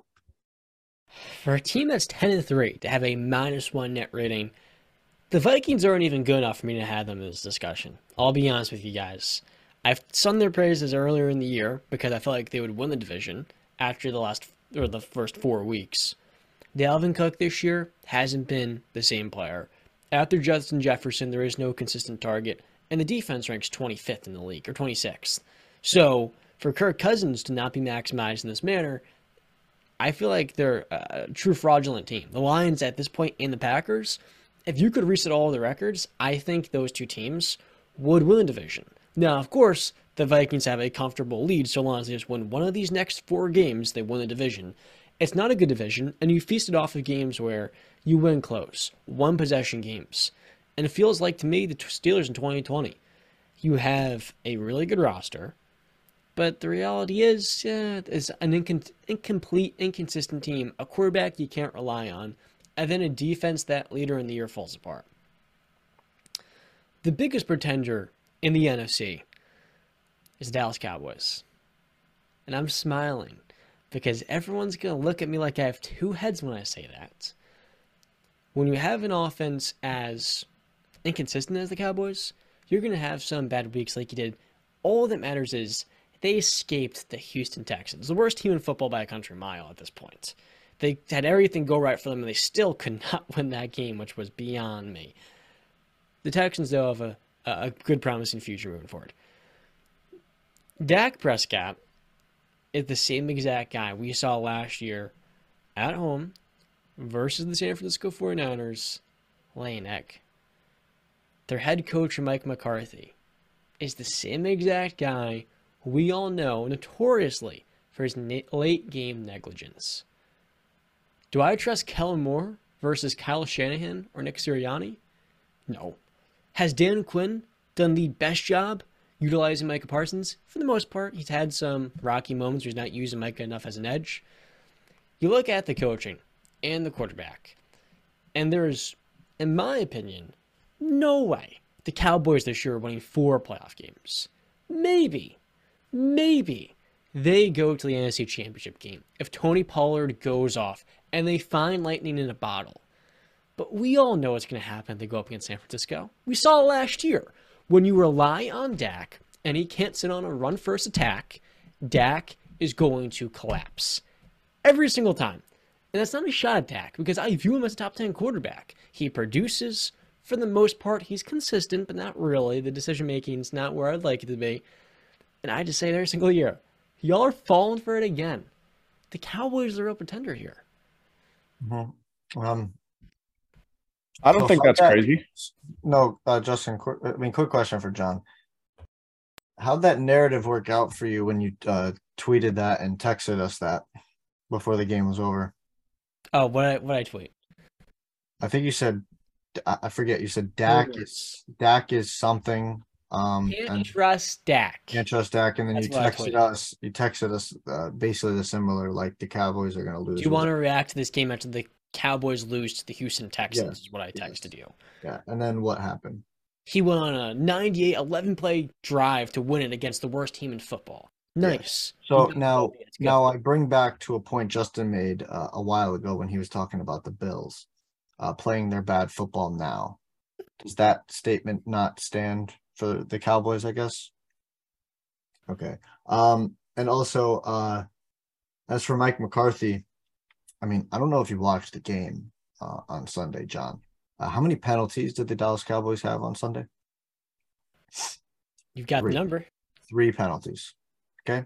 That's cleaning it up. Now, you also said Dan Quinn hasn't done the best job. Again, did you watch the game on Sunday? Do you know where Micah Parsons was lined up for the majority of the game on Sunday? He played edge. Played edge rusher. Do you know how many sacks the Dallas Cowboys had on Sunday? They had 0 sacks and 1 QB hit. 0. 1 QB hit. Okay. So, again, I've never disagreed with you on Mike McCarthy. We've been on the same path when it comes to Mike McCarthy. We disagree on Dak Prescott. I'm a little bit higher on him than you are, but I'm not making Dak to be out a top 5. I think he's the 10th best quarterback in the league. That's where I think he is. He hovers around 10 to 12. That's where I believe he is. So yeah, I don't think the Cowboys are, I mean, yeah, it's the narrative of whatever, like Stephen A. likes to said, whatever can go wrong will go wrong. It does seem like that for the past 20 plus years. It does seem like whatever can go wrong will go wrong for the Cowboys. Can it happen again? Yeah. I mean, they just lost their right tackle too, who's been playing well, tore his ACL, prayers up to him. Good for them that Tyler Smith is playing really good. Jason Peters is there and Tyron Smith is coming back so they can plug up those holes. But again, I do agree with you, John. Their best, there's a stat out there, I forget what the stat is, but it's like an incredibly high number in like maybe 1 or 2 losses when they run the ball more than they pass the ball. So it is predicated. I don't know why Kellen Moore or Mike McCarthy doesn't understand that and keeps getting away and playing out of their style. Like you don't see Kyle Shanahan doing that. You don't see these other great coaches doing that. Stick to what you know. Stick to what works. Run the football. CD didn't have a very good game. Him and Dak weren't on the same page that game. Again, this can happen, dude. When a team is riding high, they are confident as hell going up against a team that has no hopes for anything except for the number 1 overall pick. Those teams are kind of, some players say that's the most dangerous team to play because they'll go for it on 4th down. They'll fake a punt, they'll fake a field goal, they'll kick the onside kicks. The Houston Texans didn't do much of that, but I'm just saying those type of teams, they got nothing to lose. So they're going to go out there and play their heart out. I talk it up to what Justin said about the Bills. If that's their bad football that they played, get it out of the system now. I still believe that they're going to beat the Eagles on Christmas Eve. I know we're not high in the Vikings and we think they're pretenders too, but they're still 10-3 and the Dallas Cowboys absolutely obliterated them. So that counts. That's got to count for something. So yeah, I still have belief in the Dallas Cowboys. I think the biggest reservation for the Cowboys is simply that this might sound crazy, but they're probably one of the more cursed organizations right now in sports, and it's been like that for a long time. And I put them in the lines with the Knicks as far as curses go. Anything that can go wrong will go wrong.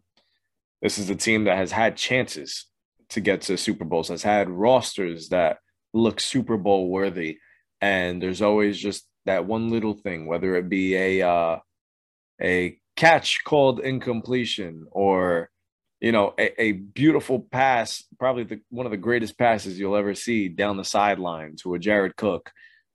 Just the most unluckiest shit happens to the Dallas Cowboys. That's as frank as I can say it. The iconic QB run up the middle with no timeouts into the middle of the field. Is that bad luck or is that just that's just terrible mismanagement? Of course. Look, but that's what I'm saying as far as just bad luck. I mean, everything that can go wrong will go wrong. Your head coach makes a terrible play call like that. It's just a debacle. But I'm with you in one sense with the Cowboys is Dak Prescott. I feel like we know who Dak Prescott is. Brandon, I know you're very high on him. I think he's a good quarterback, but I don't know if he's the tone setter. I feel like I could just rewind. I believe it's the last 2 seasons he's had games against the Buccaneers where this season wasn't great. The season before it was a shootout with Tom Brady and the Bucs, but ultimately they can't get over the hump. This is a team or a quarterback that I don't know if they're good enough to get over. And I've said this defense is maybe the best that they've had in years and probably can compensate for whatever issues that Dak Prescott causes. So I guess I'm going to push the brakes on them, but I don't believe that they're as good as the Philadelphia Eagles or as good as the 49ers. Do we agree on this statement, though? Because John said about Tua, you get a coach that actually believes in him and is actually competent. Do either of you guys believe that if Dak Prescott wasn't surrounded by a Jason Garrett or Mike McCarthy and he had a much better head coach. I'm not going to throw names out. You can. Sean Payton. Yep, Yes, exactly. absolutely. You think that you would have more faith in Dak Prescott? Probably. Yeah, for I sure. think a guy like Jason Garrett probably harms his development. Same with Mike McCarthy. Um, I'll be honest with you. I may be one of the few that think this. I don't think Kellen Moore is that fantastic in the first place. He does. He gets a little cute sometimes, which is Yeah, not very good. I Yeah. feel like year in and year out, we've seen as good as the Dallas offense can look at certain points, it can be fraudulent come postseason time. They can't push the football down the field. I would, Brandon, you probably remember this game very fondly. I know I do. Dallas comes into New England. They couldn't do crap on our defense. Stephon Gilmore had them strapped up. If they're going up against a very good defense, I feel like we don't see enough of that from the Dallas Cowboys where they are able to overcome a top tier defense. And you said it, John. They're not going to beat a San Francisco defense. I don't think that offense is capable of it. And plus, CeeDee Lamb has had moments of number one receiver, moments where he looked like a number one receiver. And then they'd also have moments where he's a ghost. Mm-hmm. So I will say this, though. I think we're going to get a big answer in 2 weeks on Christmas Eve for the Dallas Cowboys Philadelphia Eagles game. No, I'm saying answer in terms of can it be done or can it not be done? You guys don't believe that it can be done. I have a little more faith. So we're going to get a confirmed answer of can it be done? But, John, I want to move on, okay? Because you hinted at it earlier, and I want you to say it. So, Baker freaking Mayfield. Oh, this is going to be fun. Speak on it, Johnny boy. I heard a syllable come out of your mouth. You said Apollo. Can I just say something because I know you guys are going to go crazy on this thing. Me and Brandon exchanged a couple DMs about that game immediately afterwards. And I got to say, this guy the Rams basically Amazon primed Baker Mayfield in under center that night. And the dude showed up. That was probably one of the more impressive starts that I've seen out of him in a long time. To go in there, just started to learn the playbook, probably doesn't even know the playbook going into that game. And for what should have been a double digit loss, the Raiders had every opportunity in the book to win that game and seal the deal. But Baker Mayfield, I'd say in every aspect of the game, he looked very good throwing the football. There was a couple where he just underthrew, but it wasn't anything where I'm like, look at this bust. No, I came out of that game insanely impressed. Baker Mayfield did that thing. I mean, I would say this. I do think it was the Raiders that really, really lost that game. I think they that's just bad football by the Raiders, but you got to give Baker Mayfield credit. Credit goes where it's due. He showed up, and I'm looking forward to see what he does this week with a week of preparation under his belt. I called Baker Mayfield a bust a week ago. Mm-hmm. Do I rescind that statement? No. Do I apologize to Baker? Yeah. I've been critical of Baker because his decision to move on from Cleveland to me was just not a savvy move. But what we've quickly come to realize is how much fun the guy is. He's one of the most endearing athletes in all. He walked on twice at 2 separate colleges, became a Heisman winner, a #1 overall pick. For an underdog to then become that type of prospect with that level of pedigree speaks to immeasurable levels. We don't see that. Then in Cleveland, he played a role. I talk about Tua in them winning a playoff game, making the playoffs. That's all nice. With all that being said, he comes to Los Angeles, and I'm about to rip in a Derek Carr, I'll be honest with you. But for Baker Mayfield to win this game, it sends a clear statement to all of us fans how badly the Rams needed him and how much he needed the Rams. Brand's talked about him not having the coach that fully invests and believes in him. And it's quite clear this entire locker room has welcomed Baker with open arms. he throws a game-winning touchdown pass at the end of the game, and he's out there on the sideline celebrating with Matthew Stafford. There's only one quarterback. Stafford has won a Super Bowl. And so to see that, where Stafford does not feel threatened by Baker coming in and leading a team to their 4th win of the season, it speaks to, while it's been a disastrous year for the Rams, what they've built. And for Sean McVay, he brings Baker in and says, hey, look, let's see what we've got. He throws him out there, and Baker, thrown out to the wolves, has the game of the week. Only 22 completions, 200-plus yards. But it's the way he just came in onto the big stage and put on a show. The dude's a performer. Now, do I want to build my team around Baker? No, I don't. I've seen him in Cleveland with Odell Beckham Jr., Jarvis Landry, Njoku, Hooper, Chubb, Hunt. But can Baker make big-time plays? Can he galvanize the team? Absolutely. And so Baker finds himself in this weird realm of quarterbacks where the highs are so high, but the lows are so low. He just needs a consistent environment. And in Los Angeles, we don't know what Matthew Stafford's long-term health is going to look like. If he maybe misses some time, if Stafford wants to, he's 33 years old. He's won a Super Bowl. He's made so much money in the NFL. He's young. He's accomplished a lot. You could argue he may think he's a Hall of Famer. He could walk away. We saw Andrew Luck do it. If Stafford really cares about, let's say he wants to spend more time with his family, and he feels like he's given all he has to the game, if he retires, Baker Mayfield can now step in Los Angeles, and for Sean McVay, he has a quarterback long-term. But at the same time, Baker can take the Jameis Winston route. He can sit behind a pending Hall of Fame quarterback for a year or two. And then a couple of years, he steps in as a starter after he gets to take a step back and take 2 steps forward.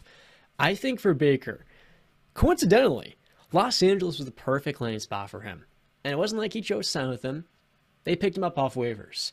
And honestly, this is a story that is so sweet. As a football fan, I love it. And I got to say apologies to Baker because I came off like a hater. The reality is, I like Baker. I'm just critical of a guy that I thought could have made a better decision. But everything happens for a reason. And now he's in Los Angeles with a purpose. And it feels like they now have a good controversy at that quarterback. It's good. So I won't dive into the lies, the one lie that you consistently remain to that entire argument, which is your problem with Baker was him leaving. Because if that was your problem, then I won't get into that because we've debated that before, and I absolutely obliterated you in that. I don't know why you keep bringing it up. But talking about it's facts. Talking about Baker, and you did mention at the end of that saying Baker didn't choose the Rams chose him. Actually, if you watch the Amazon post-game show, Baker said he took a shot. He was on the plane before the waiver even. Commercial. But I mean, that guy, first off, I do want to say I'm a big Baker guy, obviously, right? Shake and bake all day. But he needed to be humbled. He did. Like, we just got to put it out there. He needed to be humbled, and he was. Okay, in Carolina and towards the end in Cleveland, even though I think it was terrible how the organization treated him on the way out, he was humbled. And he came into the Rams organization on less than 48 hours notice on a team, like, first off, against a team that had won 3 straight games. Okay? On a team, no Cooper Kupp, no Allen Robinson, no Aaron Donald, still the terrible O-line that has been playing the entire season. Brand new system. Down 16-3. Less than 5 minutes remaining. And leads back-to-back touchdown drives. The last one being 8 for 98 yards. And look at this, an NFL record. Longest drive to win a game in the final 2 minutes of NFL history. So I say all that to say, again, I was right. Baker is not a bust. Yeah, I was right, Justin. I'm relishing in this, okay? Because he came out and all the context surrounding you can't use oh, look at the talent around him. You can't use, oh, the team that he was playing was a terrible team at the time. They won 3 straight. You can't say anything of that. You can't say nothing because he went in there, and you tell me Tua Tagovailoa is going to do that. Is Tua Tagovailoa going to tell throw me. 11 yards in the second? Well, kind of. Yeah. Okay. No, wait, what'd you say? Baker had a great game, Brandon, but the quarterback on the other side had 11 yards in the second half. Is that Baker's fault, though? Can I mean, I- Baker goes out there and plays his Isn't game. that what should really also be a storyline here? That Baker thrived and Derek Carr shat the bed yet again. Okay, but that's fine. They were winning. They won 3 straight. They came into that game and they lost. They played a bad game. But I'm not going to use Derek Carr playing bad against the Rams defense, which last time I checked, Baker Mayfield does not play on. He plays offense, he plays quarterback, and he goes against the Raiders defense.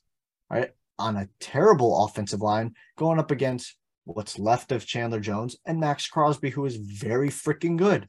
And that's all the Raiders defense has. It is, but again, Literally it. a terrible. You want to talk about what the Rams have?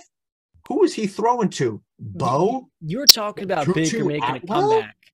Yeah, and Van Jefferson. Their best I player get was it. probably Tyler Higbee on offense, my guy. Baker There's had a nothing great moment. you can try. You're going to try and take away what you can take away No. from Baker's I- game. I'm gonna be honest. I think the reason why we beef so much with Brandon on Baker Mayfield, I don't know about you, John, but this is something that I go through with family all the time. If you hype somebody up so much, and you continue to talk about them, I just want to see you be wrong. Yeah. And I think that's the problem with you, what you've done to me a little bit about Baker Mayfield, where you hype him up so much that I'm like, I kind of want to see. Yeah. I kind of want to see Brandon sad here. You're the same guy who says, I don't like I told you so's.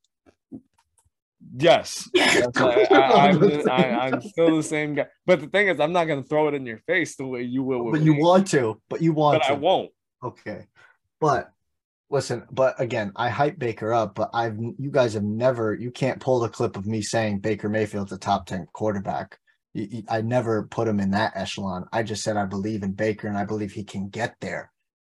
So yeah, I still believe in Baker. He's not a bust. I take Baker over a lot of quarterback. I mean, there's 32 starting quarterbacks. I would take him over a lot of starting quarterbacks in the NFL right now. I truly would. I can't hear you, John. 10, 14, 18, 20? Somewhere around 10 to 14, maybe. I'd have to list the names off when we start getting to like the 14, 13 number. But yeah. Kyler Murray. 10. Kyler Murray or Baker Mayfield? Who I'll would take you Baker rank Mayfield. preference? I'll take Jared Goff. Baker Mayfield. Tua Tagovailoa. Baker Mayfield. Derek Carr. Baker Mayfield. Deshaun Watson.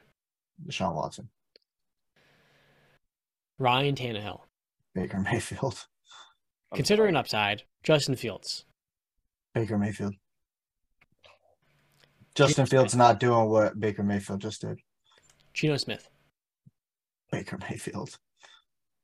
I'm not gonna lie, the Jared Goff one kind of I wasn't a fan of that one. I mean, I feel like that's a shot. I feel like that's a not shot. a shot. Jared Goff is a good quarterback in this league. I'd say Jared Goff is probably having the best year of his career since Research. 32 touchdown season with the Rams. Yeah. This is the best football we've seen from him in a long time. I think, and if I'm not mistaken, I've heard a report that said the Lions view him as a quarterback of the future. Yeah, I don't think that they should, but that's their prerogative, not mine. I just think that if I put Baker Mayfield on the Detroit Lions, I think Baker fits in perfectly. Is he better than what Jared Goff is doing? Can he do better? Because Jared Goff at his peak completed. No. Yeah, no. I'm saying would he do any better than what Jared Goff is doing with them in Detroit? If Baker was in Detroit, yeah, right now. Yes. Oof. He just got Jameson Williams back. DJ Chark's been in and out of lineup on IR. I understand that, but I just want to say I think Baker fits perfectly in Detroit with Dan Campbell. I think their personalities matches very well. I think the Detroit Lions team would bring him in with open arms. I mean, we just saw the Rams do it, and we saw it warmed my freaking heart. The entire post game of athletes around the world just tweeting Baker Mayfield. I didn't bring that up by an accident, the Jared Goff one, because the reports were of, I believe there was 3 teams that were considering claiming Jared Goff. The Lions were one of them. You mean Baker? Yeah. Baker. Yeah. Yeah, I think that they should have. And I think also I don't look so stupid now saying the San Francisco 49ers should have put a claim in. Oh, the 49ers don't look that bad right now. But I'm just saying, do you not think that they would be a little bit better?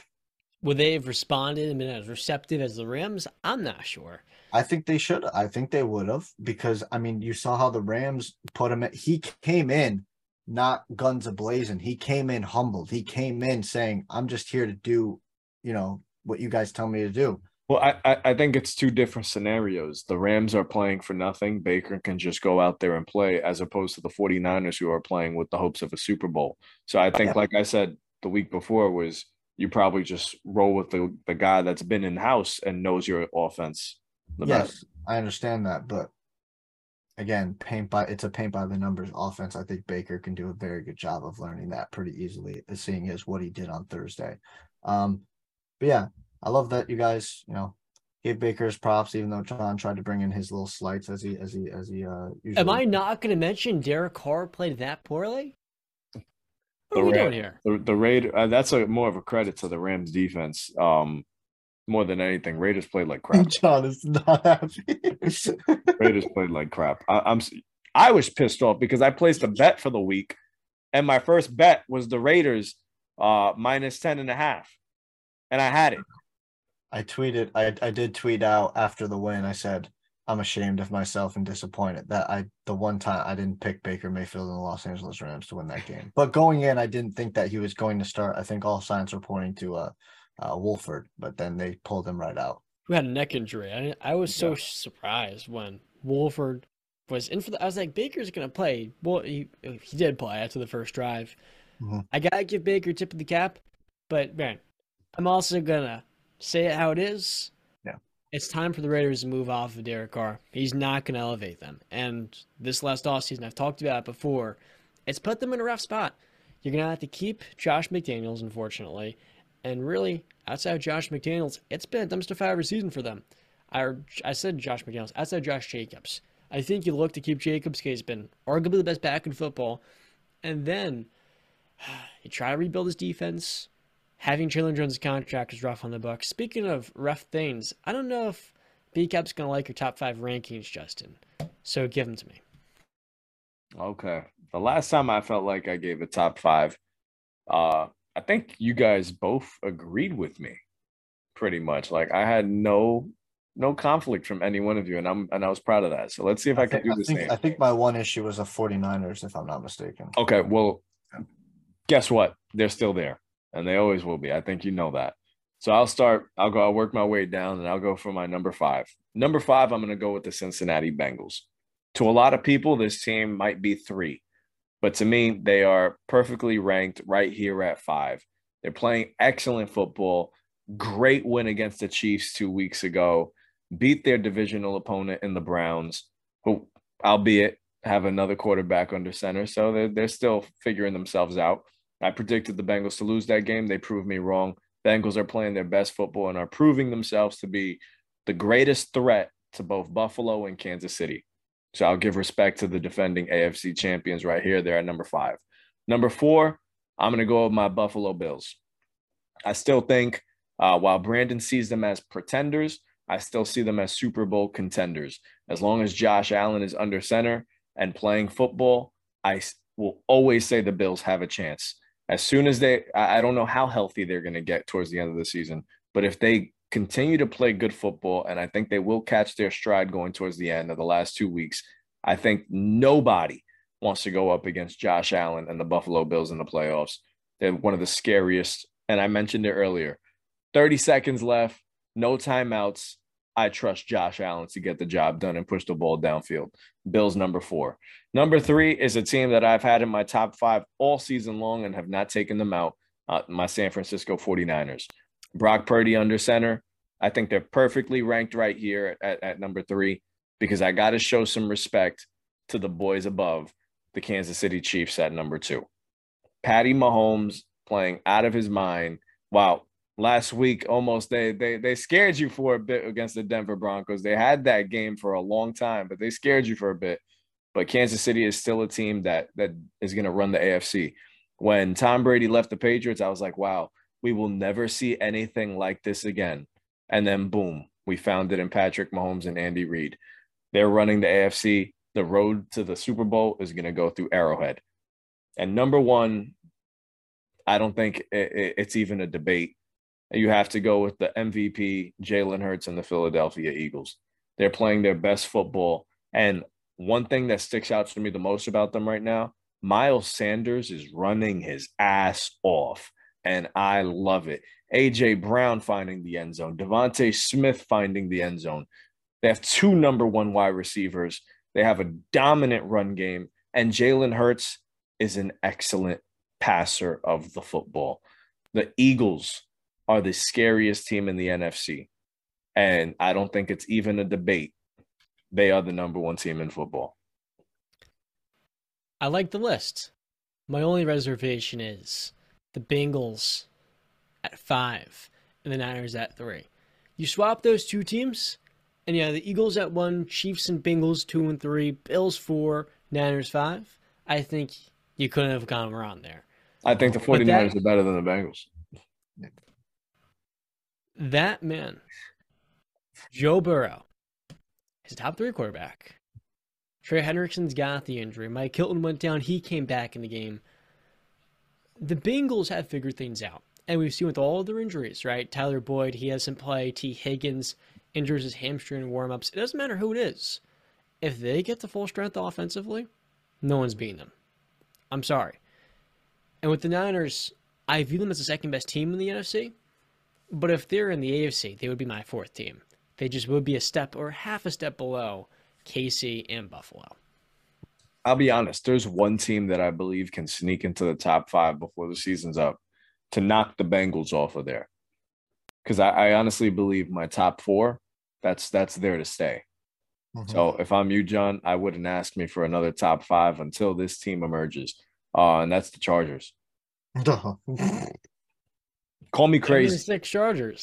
Call me crazy. Psychopath. No, the reason I say this is because Justin Herbert is, as you said, John, is probably a top 5 quarterback in football.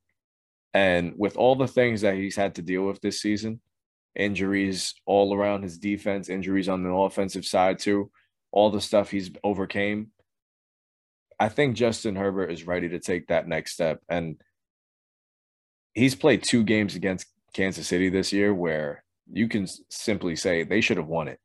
They should have both of them. And I think we'd all be singing a different tune on the Chargers had they come away with just one of those games. So I think the Chargers going into the playoffs can beat just about anybody. Justin Herbert's on his game. He can beat Kansas City. He can beat Buffalo. He can beat Cincinnati. If I was ranking AFC teams, I'd put the Chargers number 4. Disrespect. Yeah, the Bengals clear the Chargers. Easily clear them. Yeah, that's the point, Justin, is that they are losing those games and they're dealing with these injuries. And the Bengals, while their receiving core is banged up now, are still hitting on all cylinders. My issue with the top 5, well, first off, we're right off the bat, excellent passer, Jalen Hurts. I think I understand you want to hype him up, but like, tone it. I know I'm not saying he's throwing dimes. Okay, Brandon. But like, come on, man. You're saying excellent passer. You're starting to put him. When you say excellent, I think that's where you start being nitpicky. No. You're literally nitpicking my words and trying to escalate them for even more than what they are. No. He's played like he's been an excellent passer of the football this year. That's what I'm saying. But you put an emphasis on excellence when you said it first. So I'm just saying, when I hear excellent passers, Jalen Hurts is not even probably a top 10 person that comes to mind, top 10 quarterback that comes to mind. But back to the top five. Disrespectful. It's It not is. disrespectful. Pull up the tape. Pull up the tape from last year. P-Cap. Last year, Brandon. Don't say last year. P-Cap. You know who has the lowest interception ratio in the NFL? Whoa, is it Jalen Hurts? 3 of them this season. Ooh. Pat Mahomes had 3 this last week. He has the highest quarterback rating, which I know you love. And when you look at this season, yeah, I don't think he's an excellent passer, but he's a really good one. And what amplifies that ability is Good the passer in football. He's the become highest quarterback rate. He has Quarterback become. rating. He has become a. He's a. He has become a good passer of the football. I will give him that. But I can't go any farther than that. Sure. When you tell me to look at the tape from last year, like the guy hasn't become way better than what he was. I don't need to look at last year. I need to see what he's doing this year. I just said he went from a pretty inconsistent passer of the football last year to a good passer this year. That's a pretty big jump. I would say taking him from an inconsistent passer last year to excellent is going way too far. I feel like I'm putting him on a right trajectory. But he has been excellent this year. He has been excellent. Yes, but you said excellent as a passer. He has been excellent throwing the football this year. Who's the MVP right now? Okay. I would, for my money, I'm taking Patrick Mahomes. So one guy gains a guy, right? And one guy loses a guy. And look at what Mahomes is doing. I just want to bring up that one guy has a terrible defense. The other one has a top 5 defense. I just want to look at that. Micah Parsons actually just weighed in and said on the MVP voting, is it Jalen Hurts or is it the team? If Micah Parsons is saying that, I think we can all come to an agreement on that. Who's their offense built around? Yeah, it's built. The Tim Tebow's offense was built around him too. What are we getting at? I mean, what am I getting at? Congratulations, you did your job as a coaching staff, and you built the offense around your quarterback and his weaknesses. Brandon, you know what points in the NFL? The Eagles. Okay, what does this prove to me? He's still not the MVP. They built their offense around Jalen Hurts, and they are the best offense in football. What do? They go out and get A.J. Brown. Look, man, you could say it. Jalen Hurts is deserving for MVP. If you convert it in that, it's quite straightforward. You have 12 wins, and yes, he's on a great team with a great general manager in Howie Roseman. Really good head coach that is showing he can be a top-tier guy if they go on a playoff run. Quality assistants and Jonathan Gannon and Shane Steichen, who can both be head coaches in the next couple of years. But if Jalen Hurts is not Jalen Hurts, they're not a 12-1 team. And I think you need to give a tip of the cap to that guy because he's having one phenomenal season. I literally did. I said he went from an inconsistent passer last year. You compared him to Tim Tebow. What do you mean you did? I didn't compare him to Tim Tebow. He said the offense. I compared the style of offense to Tim. Again, John doesn't listen. He did that about 4 times this episode. So by my count, I am right again. Again, back to the top 5. Okay. My issue is more, I agree with John when he says put Cincy at 3. Actually, no. Well, I agree with moving them up, but I would move the Eagles down. I'll put KC at 1, Cincy at 2. This is going to freak you guys out, but I believe the team is better. Dallas at 3. Buffalo at 4, Philly at 5. Okay. Where did you have San Francisco? San Francisco's not in there. 6? Yeah, I'll put them at 6. Okay, at least they're in your top 6. Yeah. Justin, I thought you had a good list, but the Joe Burrow disrespect. It's not disrespect. It's not disrespect. And you said Herbert could climb Herbert's team. Burrow's got a better team. He's had a better season. And I'm getting close to the point. I'm close to saying it. Joe Burrow might be better than Justin Herbert. This is a player purely. Listen, he already is better than Justin Herbert. I don't care about any of that. My point is, I'm saying at the end of the season, one of these Justin Herbert is going to run into one of these guys if he makes it into the playoffs. You better make the playoffs, though. Yeah, he's going to run into one of them. You better make the But playoffs. you're telling me without a doubt that Justin Herbert is just going to get axed by all these quarterbacks? That defense is going to get axed. Yeah, that's what I'm saying. The defense. So I think me and John agree. Justin Herbert will most likely show up, but will the defense show up? Anticipating Derwin James, Joey Bosa healthy?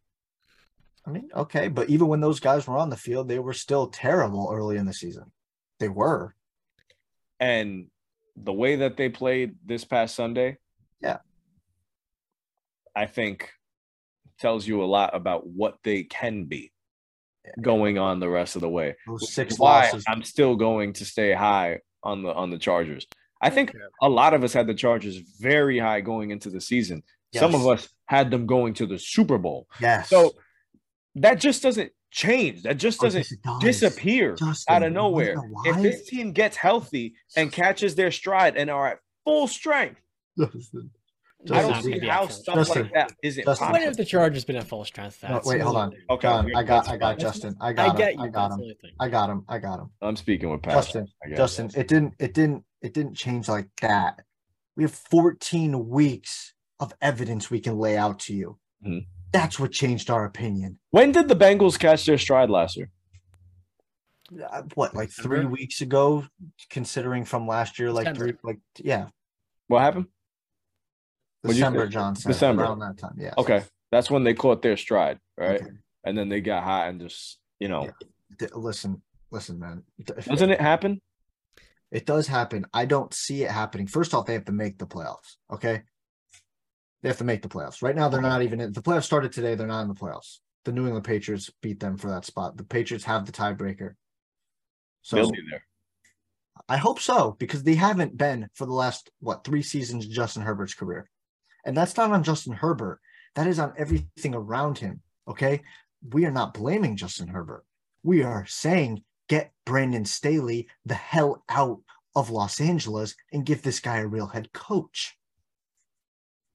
Then I will buy in. You're right. But after what I've seen this season and what I've seen the last couple seasons, I should have never put my faith in them early in this season. It reminds me of the Dream Team Eagles. They end the season against the Titans at home, against the Colts. Tough game. The Rams, and the Broncos. They won 3 of those 4. I say they win out. Look, Justin. What was the second team you said, Justin? After Colts. Titans, Colts. 3 good defenses, not counting the Rams. We say the same thing with a lot of high-end quarterbacks. Aaron Rodgers, Deshaun Watson to a lesser extent. I just feel so bad for Charger fans. The most important thing in football is having a top-tier quarterback. I'm stuttering right now because these Pelicans, they got blown out by the Jazz, and that's killing me. It's really killing my vibe. I made a video on them before. Justin Herbert's being failed the same exact way Phillip Rivers was. And it's a travesty because you've done the hard thing.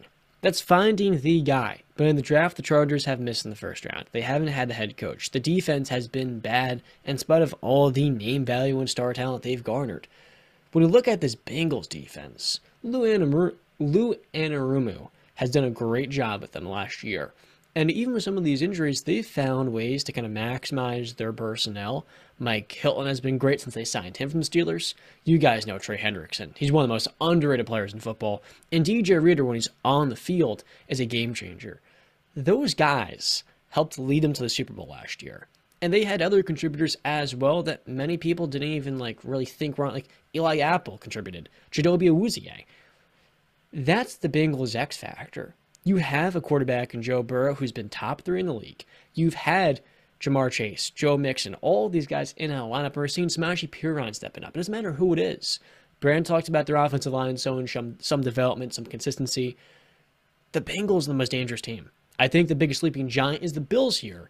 But overlooking them for a team in the Chargers that has no structure or consistency on defense and can be had when it comes to running the football on them, I can't put my money on them. Because whenever you bet on the Chargers, whenever you put a little bit of a vote of confidence in them, you will never, and I mean never, be proven right. And I hate to say that because Charger fans deserve better. But with their injury luck, whether it's something with the medical staff, who knows? In the history of coaches, they're a top 10 team merely because of Herbert. I'm not going any further than top 10. I hope you guys know the monster you just created. What monster? Nobody's scared of Brandon Staley and his stupid freaking analytics going for it on 4th down when you shouldn't, or going for 2. Nobody's scared of that guy. I'm less worried about that. The way that I am about the 49ers, how annoying that I've been all season, I'm going to be that same way right now about the Chargers because that's how high I feel right now. On who? Outside of Justin Herbert. That's all I need. Oh, my God. Look what Joe Burrow has. That's all. They'll be healthy. Joe Burrow has played. He's been better. Derwin James is going to be a defensive player of the year type of player towards the end of the season. He's been healthy. What have they been? Joey Bosa is going to be on the field healthy when they need it most. And I do think the Chargers are going to go on a run here. And I think you guys will be singing a different tune come week 18 about what this Chargers team can be. What they can be. Yeah, they can be a Super Bowl team. And guess what they won't be? A Super Bowl team. Be a Super Bowl team. You're the one who came into this. If they're playing in the AFC Championship game, do I get anything for this? No, because it's not going to happen, buddy. You can. You can dream. Yeah, you can dream about it. All right. Walking on a dream. Get you a little pacifier. I'm just saying. Make it easier. Let's go Chargers. You said that with no confidence. Let's go Chargers. No. I said that with the utmost confidence. So you think Justin Herbert, after seeing the last 2.5 years, is just good enough to be a Cincinnati all on his own when he can barely beat teams like the Broncos? Obviously, it's a team effort, but somebody has to lead the fort. You're a Game of Thrones fan? Anybody? No, of course not. John doesn't watch TV, and Brandon doesn't like good TV. He's John. If do some research and find out who Jon Snow is, because that's exactly what Justin Herbert is. Didn't Jon Snow get murdered? No. Oh, he didn't die? No. Oh, okay. Are you trying to save spoilers right now? Did he die? No, he did not die. He went back to the north. But well, he caved and ran away. No, he went to do his job. Oh, okay. So I'm telling you guys, straight up, I really do believe in the Chargers right now. I think this past Sunday against them. No, I'm gonna say straight up the whole team. After what I saw against the Miami Dolphins in that offense, what they were capable of doing, that's the best that we've seen their defense in a while. I do think they have a fighter's chance. And I think you guys are forgetting one thing. This is a team that almost beat the 49ers too. Yeah. They're not a bad football team. No, they're a top 10 team. Well, they are. And I think, like I said, come week 18, let's revisit this conversation. Put that in the notes. We will. Are the Chargers better than a record, Brand? Currently standing, no, because of the injuries. If they were fully healthy, yes, they'd be way better than what the record is, 100%. I think they're more of an 8-5 squad. And I said coming this season, they would tie the Chiefs for the division, lose the tiebreaker, because they would lose the Chiefs both times. They're going to win 10 games. But it feels a lot like Baltimore with Lamar. That's what I'm looking at this. The way I'm looking at this. Where you just know it's going to happen postseason. Great teams win.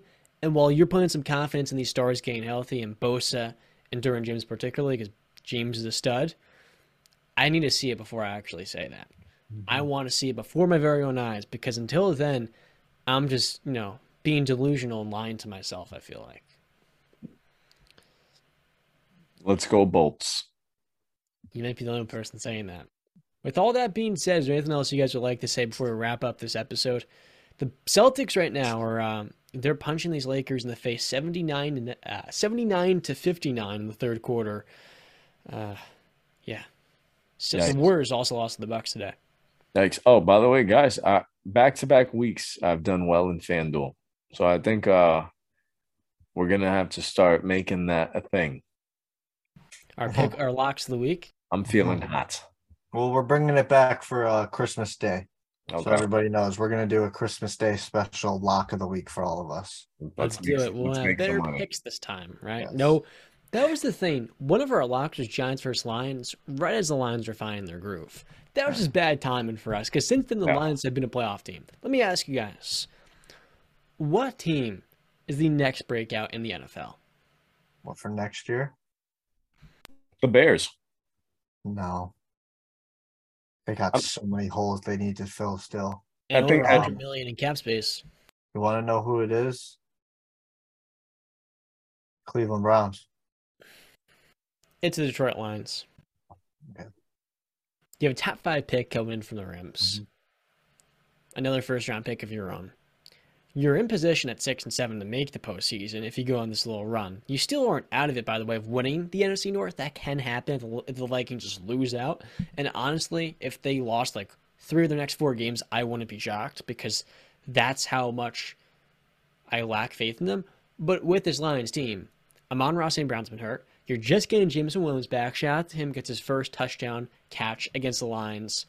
And then Jared Goff is playing great football. And because of how well he's played, they're able to focus on the offensive line. And their O-line is probably top 3 or 4 in the league. Jamal Williams has had a season similar to James Conner last year in Arizona. And then their defense, while it has many holes, it's going to be plugged into the draft. And it's only a matter of time before they become a real playoff team. And for Dan Campbell, 2 back-to-back 3-win seasons, we're starting to finally see the roots, the seeds of it come to, or this is only second year of the team, so year 1, 3 wins. We're finally starting to see those seeds that were planted really harvest into something that's bigger and better. And I want to give a shout out to their front office that's done a great job in the draft for the most part. Still to be determined on these first-round picks. But I love their approach, the way they focused on the offensive line, opposed to the splurge on receivers. They've built a balanced offensive attack, and it's only a matter of time before they start to win and really become the best team in the North. I feel the same way about the Bears. I think we were very hard on them coming into the year. I think we laughed at them a ton. They shocked us in the beginning, winning some games that they probably had no place of being in.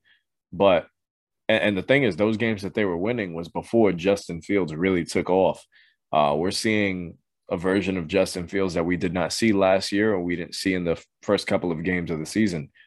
We're seeing a insane game breaker in Justin Fields, and I think a full season of that, a full off season of whatever the Bears can acquire via trade, come draft time as well. I think the Bears are going to be a team that we're going to be talking about for a long time. Are the Bears the next Baltimore, where they don't have the best receiving talent, but they had the dynamic quarterback they surround with the right pieces? They maximize his rushing ability, and in turn, they build a system, especially in Chicago, right? It's a less progressive. You're in the Midwest. You don't have to be as dynamic and as volatile as the Dolphins. You just find your identity, you stick to what works. Are they the next Baltimore? I could see it, but I think Justin Fields can attract a number 1 receiver. So I think they'll get it. Another team, I should have mentioned, Jacksonville Jaguars will definitely be a breakout team. Absolutely. I love that one. Trevor Lawrence is him. Zay Jones, Christian Kirk, Calvin Ridley, Travis Etienne. With Zay Jones' development, 2 game-winning TDs versus the Ravens back-to-back seasons, I think next year is the season they win the South. That's me. I think the Lions win the North next year. That's possible. And about a week ago. Said that about a week ago about the Jaguars. The Jaguars win the South. Stop disrespecting the Titans. I did. Thank you for coming around. Oh, that's what is that, number 6 for Brandon being right today? What a day. All right. Let's end it before it gets even worse. With all that being said, thank you so much for watching and staying to the very end of episode number 58. The Wildcats Podcast. I'm John Tortorelli. This is Brandon Capizzello and Justin Ray. And as always, until next time. Stay classy.